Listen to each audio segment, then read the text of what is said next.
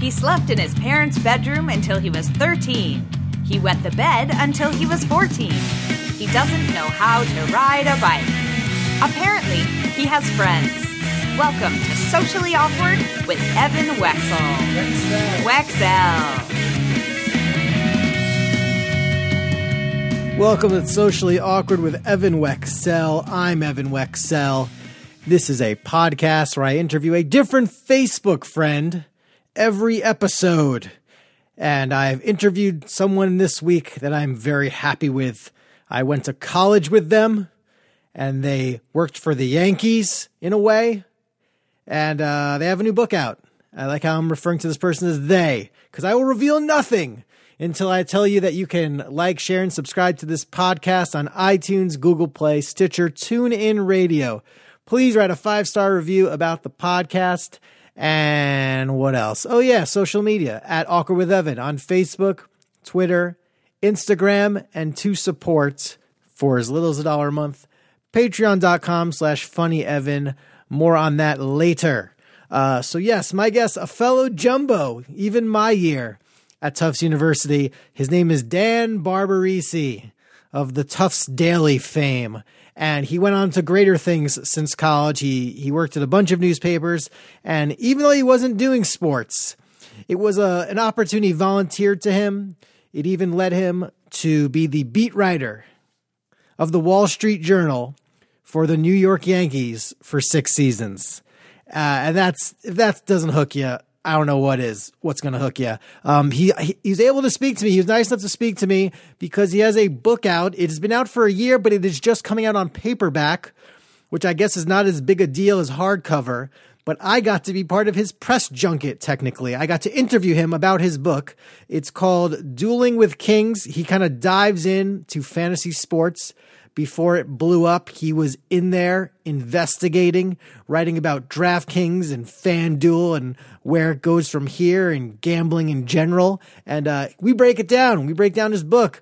I'm not going to say anything else. It's time for Dan Barbarisi.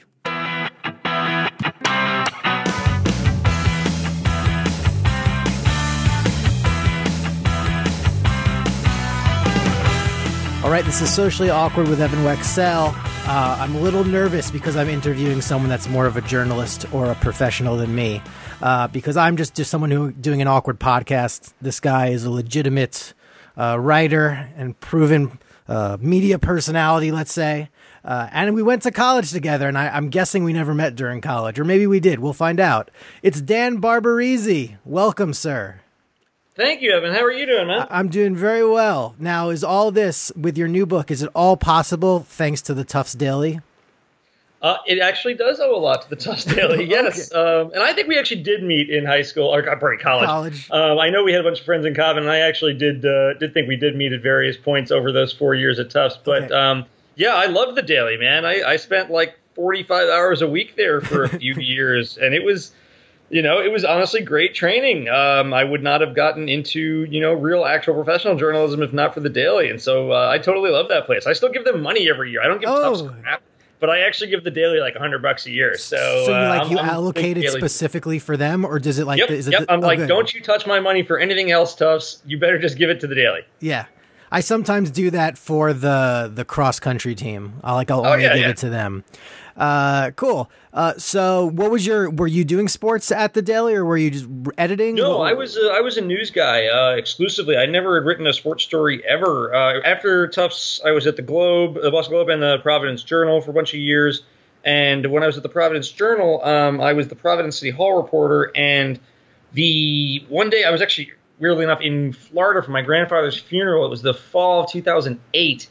And the managing editor of the paper called, and he's like, hey, when you get back, we need you to cover the Red Sox. And I was like, oh, that's cool. They were in the playoffs at the time. I was like, I haven't covered baseball or sports or stuff ever. So, just help out or whatever. And he's like, no, you're going to cover it from full time from now on. You're going to, be a beat writer and travel on the road and stuff. I was like, what? Wow. What are you talking about? I don't know anything about that stuff. I have no idea. But he's like, you'll be fine. You knew nothing about baseball going into that? Or? No, I mean, I knew baseball, but I had never written about sports at all. And I wasn't like a huge avid fan. I liked baseball a ton in like the 90s growing up, but I hadn't really like paid much attention since like, you know, the Yankees dynasty of the mid to late 90s. And by then it was 2008. And I was like, oh, all right, I know like 3 players on this team and I have no idea how to cover sports and don't really know anything about this, but I guess we'll figure it out. So, yeah, long story short, I guess I did figure it out. A couple years later, the Wall Street Journal called and asked me to cover the Yankees for them. So then I went to be a sports business reporter for the Wall Street Journal from 2010 to 2015. And that then segues, or I guess 2016-ish. But yeah, that segues into the next step. But yeah, so I never covered any sports at Tufts or really for like the first 8 or so years of my weird little journalism career. Cool. Well, I want to ask you then, as a hardcore Yankee fan myself, is it different covering a team when it's for the Wall Street Journal, when it's not really like a sports paper per se, or was it just like any other beat writer there? No, it definitely was different. They at the time they kind of had a mission that was like, all right, because the New York City beats are so overcovered, you know, anything from the Knicks, the Jets, the Giants, Yankees, you know, don't just do the same stories everyone else does. Really try to essentially be almost a feature writer on the beat in a beat context. So you're trying to do a different story every day. Like the whole goal was make sure I don't have the same story anyone else does that day and try to make it a little bit more in-depth, a little bit more well-researched, a little bit weird, different, wacky. And the idea was just, you know, that was good. And the way I was able to do that was you didn't have to do like beat writer notebooks and stuff that a lot of the other writers had to spend a lot of time, you know, compiling minutia and doing all that junk. So I was freed of some of those responsibilities, but I still had to try to produce one good feature-ish story every day, which was, you know, it's a high bar, but it was a fun one. So, you know, it was mostly the same job, but a little bit tweaked because the Journal was trying to appeal to a different readership. And really, they didn't care what the Daily News did. They just wanted to beat the New York Times, you know, so it was all about, what are the readers who we have who are already here for other stuff? What are you giving them that the Times is not? So that was the basic idea. What was like a typical headline you could come up with that was a little different than, you know, like they got to pitch this guy this day or... Yeah, I mean, I did all kinds of weird stuff. I mean, you know, just I tried to just have a lot of fun with it. You know, I did one where I like investigated like the history of the Pine Tar game and found the Bat Boy from like 1970 or 82, pardon me, who had like a secret story about it. Nice. You know, I did like weird little almost kind of pre-BuzzFeed polls of the Yankees on what's like each teammate would, you know, who was the guy you'd want your back in a fight, that kind of stuff. Oh, that's what I would do. Yeah. Yeah, you know, I would try to just kind of get inside these guys and see what makes them tick and just kind of tell weird, you know, fun, strange feature stories and actually try to spend a lot of time on them outside the ballpark. Like I did, you know, a few good ones with Mark Teixeira, who let me in a lot and try to like look into like baseball players getting to business stuff and, you know, outside field pursuits and really just, you know, try to tell human stories to the extent possible. I got in trouble once when I wrote a story about Derek Jeter and his girlfriend, which was a lot of fun. I think you said Derek Jeter and his girlfriends. Or I don't know. But, you know, this is the one who became his wife. Oh, right. So he got pissed at me about that. That was a good time. You know, but yeah, I mean, a lot of fun, interesting, weird stuff. I actually had a lot of fun with it. It was a very, very cool gig, and I really enjoyed doing it. Cool. Was like Teixeira, would you call Teixeira like the Yankee you knew the most, or like the most friendly you were with, or were there others? Or? He was the star I was the closest with. You know, I'd probably usually get together with him once every off season and do, you know, some big story there about kind of where he was and that kind of stuff. You know, he was my age and he lived in the town next. He lived in Greenwich, Connecticut. I grew up in Rye Brook, New York. You know, both drove Audis. But no, he was probably the star closest. But the reality is, when you're in that context, the best guys to deal with are always the role players, the guys who are the most willing to open up and to be buddies with, almost in that context, are almost always not going to be the star players. Star players are very, very hard to get close to. Sure. So, you know, some of the guys I was probably tightest with over my years there were guys who, you know, only really hardcore Yankee fans remember. But like Sean Kelly was a reliever there, was very good. Ended up signing a big the only deal with the Nationals. Chris Stewart was the catcher there for a while. Awesome guy. I still play Words with Friends with him. He's really good. It's like, you know, it's those guys who are smart and got the most out of their talent and are, you know, like the 16th man on a 25-man roster, essentially, who are the best guys because they're glue guys for the team. And they're also usually the best media guys. And they're the most kind of willing to let you in if, you know, you can kind of distinguish yourself from the pack of the other reporters. And then asking you about the beat, like I listened to a lot of, like WFAN was huge on Mike Francesa, some ESPN New York when they have a good guest. Did you have like friends on the beat, or was it really kind of like, are there cliquey? Like how is the New York sports Yankees beat as they heard from place to place? Yeah, it can be cliquey. I did have a lot of friends on the beat. I actually love those guys, and it's.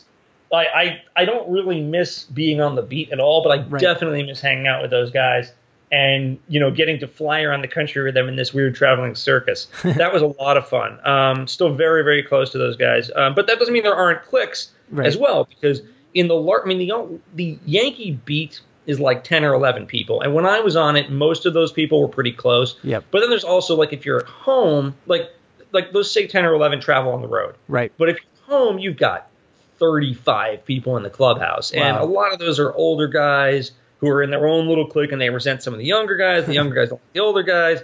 There are some people who are just boobs. There's definitely, stratifications there. But I think in older times, the beat itself was very fractured. In years when like Joel Sherman and John Heyman and those guys were on the beat, there was a lot of dissension. But when I was on it, honestly, almost everybody got along really, really well. And I absolutely consider a lot of those guys some of my closest friends now.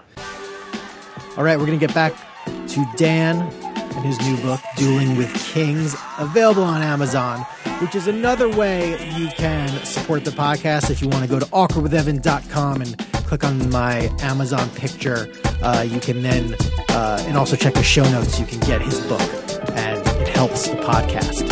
Another way to help the podcast is to become a patron of the podcast by going to patreon.com/funnyevan. There you will see my impetus for doing this podcast and my quest to interview every Facebook friend I have. But for your support, I give back some rewards. Like even for $1 a month, you can see my Patreon feed that has maybe some exclusive posts from here and there that no one else will see. For $3 a month, you'll get an Awkward with Army certificate. What else? $5 a month? Cell phone wallet. Yeah, no. Oh, no, $5. No, $5, I'll follow you on Twitter. The podcast will follow you wherever you want to go. It will add to your social media following. For $10 a month, you get an Evan Wexell cell phone wallet. And then $25 a month, I will give you a shout-out. I'll even give you a shout-out once a month. This won't even be a one-time thing. Why not? For $50 a month, I will consult you on whatever you need help with. And if you are not my friend and you're just like, I'm a random person that has an extra $100, you can be my guest on the podcast at $100 a month. And heck, $250 a month, that's nothing. And that would get you title sponsorship. For example, if Scott Baio were to sponsor my podcast, I would be like, welcome to Socially Awkward with Evan Wexell. All hail Scott Baio. Doesn't have to be Scott Baio. It could be you. So again, go to patreon.com/funnyevan. Anything helps. And now let's help out Dan Barbarisi, and let's get his book, and let's finish the interview. Nice. And then since the Yankees, you moved back to Boston? Yes. So I guess this might segue in, but in 2015, I decided that I was going to do a book about the world of daily fantasy sports, DraftKings and FanDuel, which was at the time was super blowing up. And I had kind of figured out, this was like the spring of 2015. It was before that crazy advertising blitz, and before that stuff was everywhere, and before like scandal was hitting it left and right. I kind of like discovered this, and I was like, this thing is crazy. How did a bunch of dudes basically manage to nationalize and legalize sports gambling? And it's like nobody seems to have noticed this yet. But my hypothesis was people are going to start noticing it very soon. And I was right about that. Yep. And so I was like, all right, I got to get inside this thing. I got to see what makes it tick. I got to try to figure out how the hell this happened and how is there so much money in this. I mean, literally, these are suddenly billion-dollar valued companies with partnerships with MLB and the NHL and all that stuff. And nobody seemed to have picked up on all that yet. So I kind of basically started to like get myself into it and said, all right, I want to explore this thing and do a book in it and try to become one of these guys and really go inside it to try to tell the story of this very weird and very strange and controversial and effed up world. Right. So I started doing that in the spring and summer of 2015 when I went to my bosses at the Wall Street Journal and said, look, this thing is going crazy. I want to do a book on it. They're like, all right, well, get a little further along. We'll see about a book leave. And then the whole industry blew up, which again, I predicted it would. That was good. Yep. But it crazy. All the ads were everywhere. This was the fall of 2015. Yep. And it was like you couldn't go 2 seconds without hearing or seeing a DraftKings or FanDuel ad.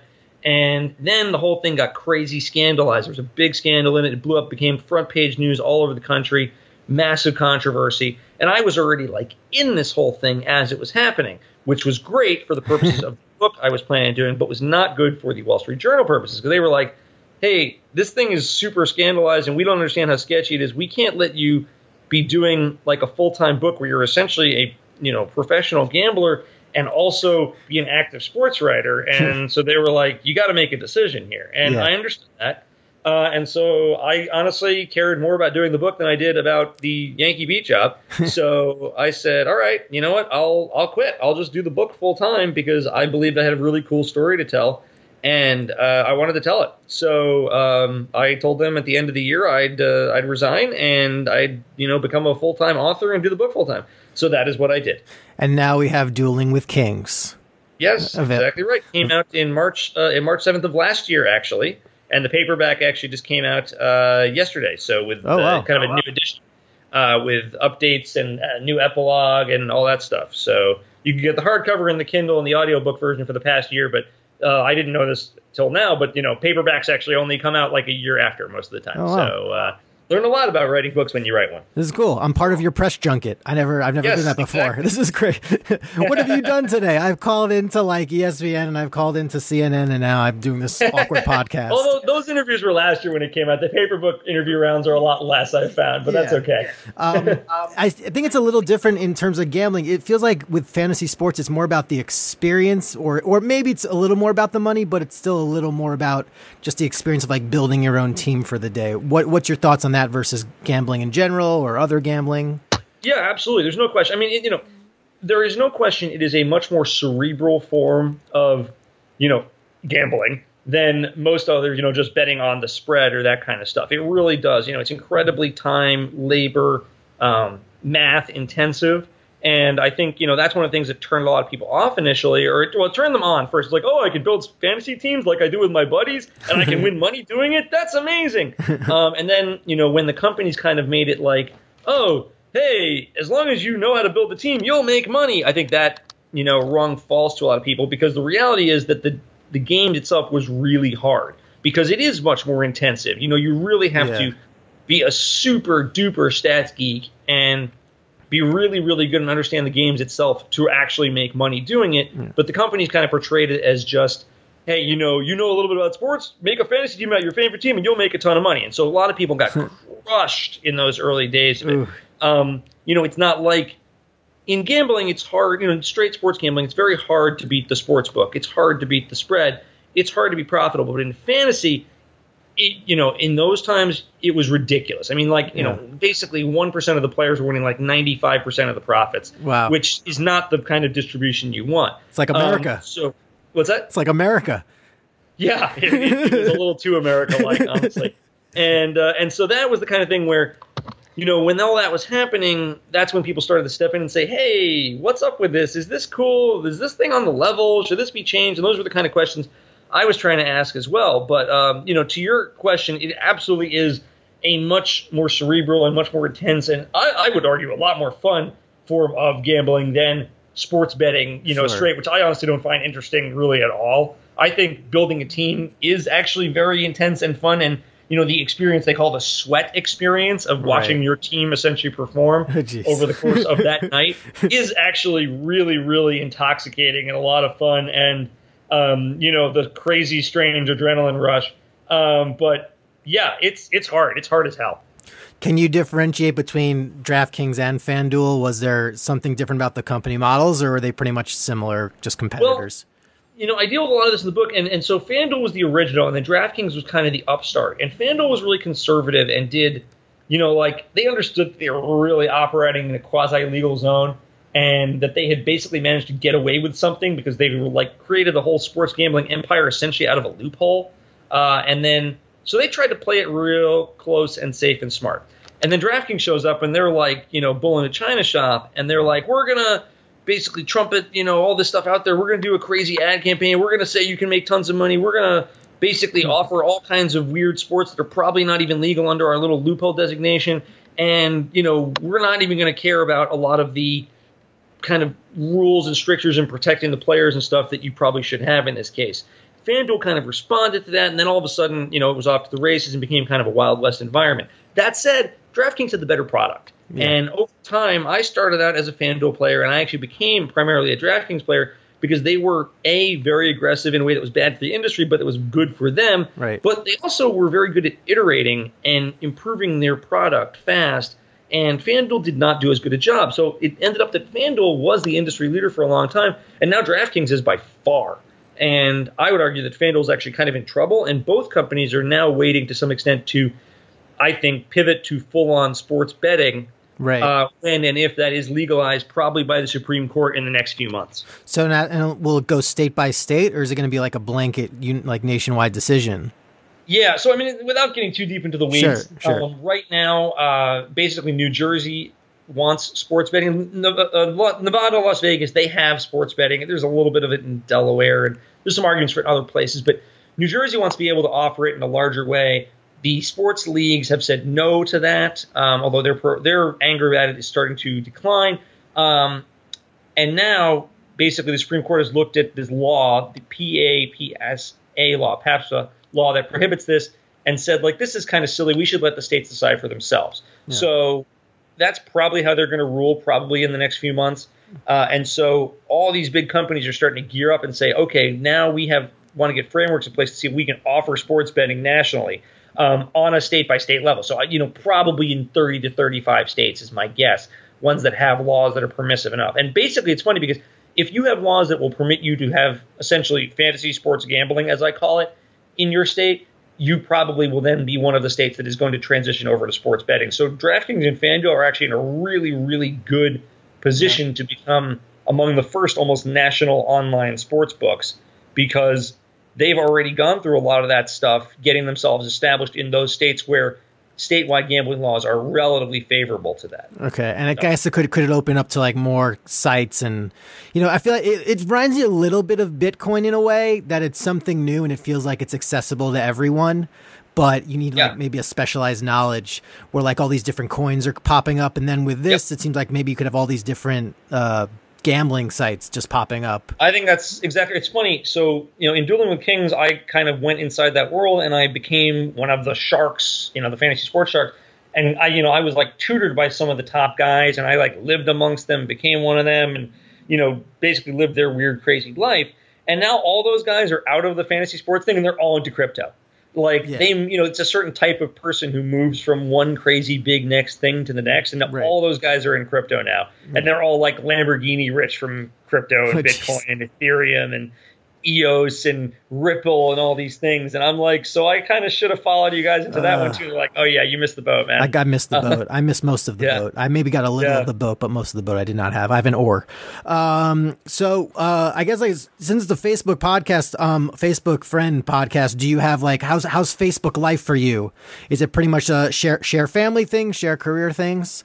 I'm not a huge Facebooker, I guess. Yeah. But I guess I'm more of a lurker, as they would call it, but nice. I share family stuff from time to time, and I do share book stuff from time to time. And my wife, I guess, puts a ton of pictures of our newborn kid who's 8 months old, nice. A ton. So I then, share those, I guess, because I guess that's what you do, cool. Right? Yeah, anyway, and different things for different people. Yeah. And, it can be anything. I guess my last, I'll let you wrap up in a little bit. Any questions for me? This is your first time probably speaking to me for more than 2 seconds. Do you have any random questions for me? I'll turn the tables on you, Mr. Beat Writer. Sure. Covering the Evan Wexell circuit. Yeah. Why do you call it socially awkward? Do you consider yourself socially awkward, or are you just trying to get other people to feel socially awkward or less so? Yes and yes. I think I'm very awkward. It's social media, and I built my Facebook friend list actually from trying to copy what a comedian was doing back in 2004 by just friending everybody, and then I tried to build it with by adding people from Tufts who were graduating in 2007 and 2008 in hopes that I could do a comedy show for Tufts or something. It was like I was using it as a way to like maybe I can play at your school because I'm adding you're my friend now on Facebook, and right. So it's more about just I've accumulated, whether it was pimping, outward pimping, or just different places in my life. I have over 4,000 friends. I want to interview them all. And it's social media, and I'm sure these interviews will be awkward because some of these people I've never spoken to. And one time someone just randomly added me, and my first message to them was, "Do you want to be on my podcast?" So that I like that. It's a real kind of, dragging the fishing net behind the boat approach. Yeah. But you get some good stuff in there, I imagine. I do. I mean, a lot of my outreach is done after I do a show, and I'm in the hotel and I have downtime, and it's 11 o'clock East Coast time, and I'm like, who can I cast a net and retain like right now? Who can podcast like right now? So that's a small population, but then I've I have a mini queue of people that have expressed interest. I've had a few where like, no, it's not for me. But then there's like thousands more that I have just not been able to touch, and I gotta like touch them all. Yeah. Well, maybe you can help me. I'm actually supposed to judge a comedy competition on Friday, and I have no idea about anything. A friend of mine, a guy who was actually, I noticed, was a Facebook friend of yours. Not that apparently that means you've never met him, but Josh Filipowski, who was a comic. Yes, he and I went to high school together. We're actually pretty good friends. Oh, that's and funny. So he's running this, like NCAA tournament of comics thing in a few cities. Yep. And I'm supposed to be one of the judges for the Boston one on Friday, I guess. So do you have any advice for judging a comedy competition? That's cool. I did shows with him, I think, in New York, and he was always like a goofy guy. Yes. And I haven't been in touch with him in like maybe a decade, but yeah, he's very funny. Advice. I mean, I've been more the host, not the judge. I mean, you can play it two ways. You can play it like straight up serious, or you can be you can almost be like the bad guy. You can just be devil's advocate if you want to play that role. I think you're witty enough. I think whatever you do is going to be fine. Okay. I just know you can do no wrong. Do you think I should kind of reward weird and different, or should I just go with what makes me laugh? Both. I think if sometimes if you get like anti-comedy on stage, sometimes you just have to like appreciate that. But that's I mean, I can always like, I have the ability to like, see behind the curtain and see like what's funny to what comedic person and why they're going there. But I mean, rule number one is it funny? And if it passes rule number one, then you can kind of branch out from there. Okay. I will keep that in mind and try to apply that. Yes. And the book again is Dueling with Kings. It's on Amazon. Barnes and Noble, anywhere you want. And Dan Barbarisi on Twitter, Facebook, and the one your name always came up when I was talking with Sandy Fried from Tufts. Yes, sure, right. So she was always Daily. She was. Yes, she was production person there. Yes, she was on the Daily, and I looked over our mutual friends. I mean, it's a lot of people from Dina Sloan. Maybe Dina's great. Yes, she was in my Hebrew class for a few semesters. I still, even though being Jewish, I couldn't pick up spoken Hebrew in 3 semesters. Me neither, man. I still have like a few of the words. I got Ima and Abba pretty much, but that's about it. Yeah, and once in a while, like I'll tutor kids, and I'll sometimes like have to tutor Spanish, and I don't even know how to Spanish myself. So you just have to. Well, in Hebrew it's like this, or in Latin it's like this. But yeah, all right, cool. So this is good. I will promote the book in the show notes. I will let you go pick up your child. Yes, gotta do that. Thanks for taking the time, and thanks for letting me be awkward with you. My pleasure, Evan. Always a pleasure to be awkward with you. Yes, you got it. Thanks, man. See ya. All right, I want to thank Dan Barbarisi for taking the time. I look forward to him promoting this book across radio. He should be a guest on every radio show that's sports, because sports is now becoming more gambling than sports. And Dan was ahead of the curve, and that's why you should get his book Dueling with Kings on Amazon. It's also why you should follow this podcast on social media at Awkward with Evan on Facebook, Twitter, Instagram, support patreon.com/funnyevan. And of course, if you could write a 5-star review for iTunes/Apple Podcasts, that would be adorable. We have more guests on the way, more people in the pipeline as we creep through the 60s of Facebook friends I have interviewed, and we get into the 70s in a few weeks. So thanks for checking this out, and stay awkward. well, I will. That's me. Bye. Thanks for listening. Go to awkwardwithevan.com to like, share, and subscribe to the podcast. Now for Evan's mom to pick out his clothes for tomorrow. See you next time on Socially Awkward with Evan Wexell. Wexell. Wexell.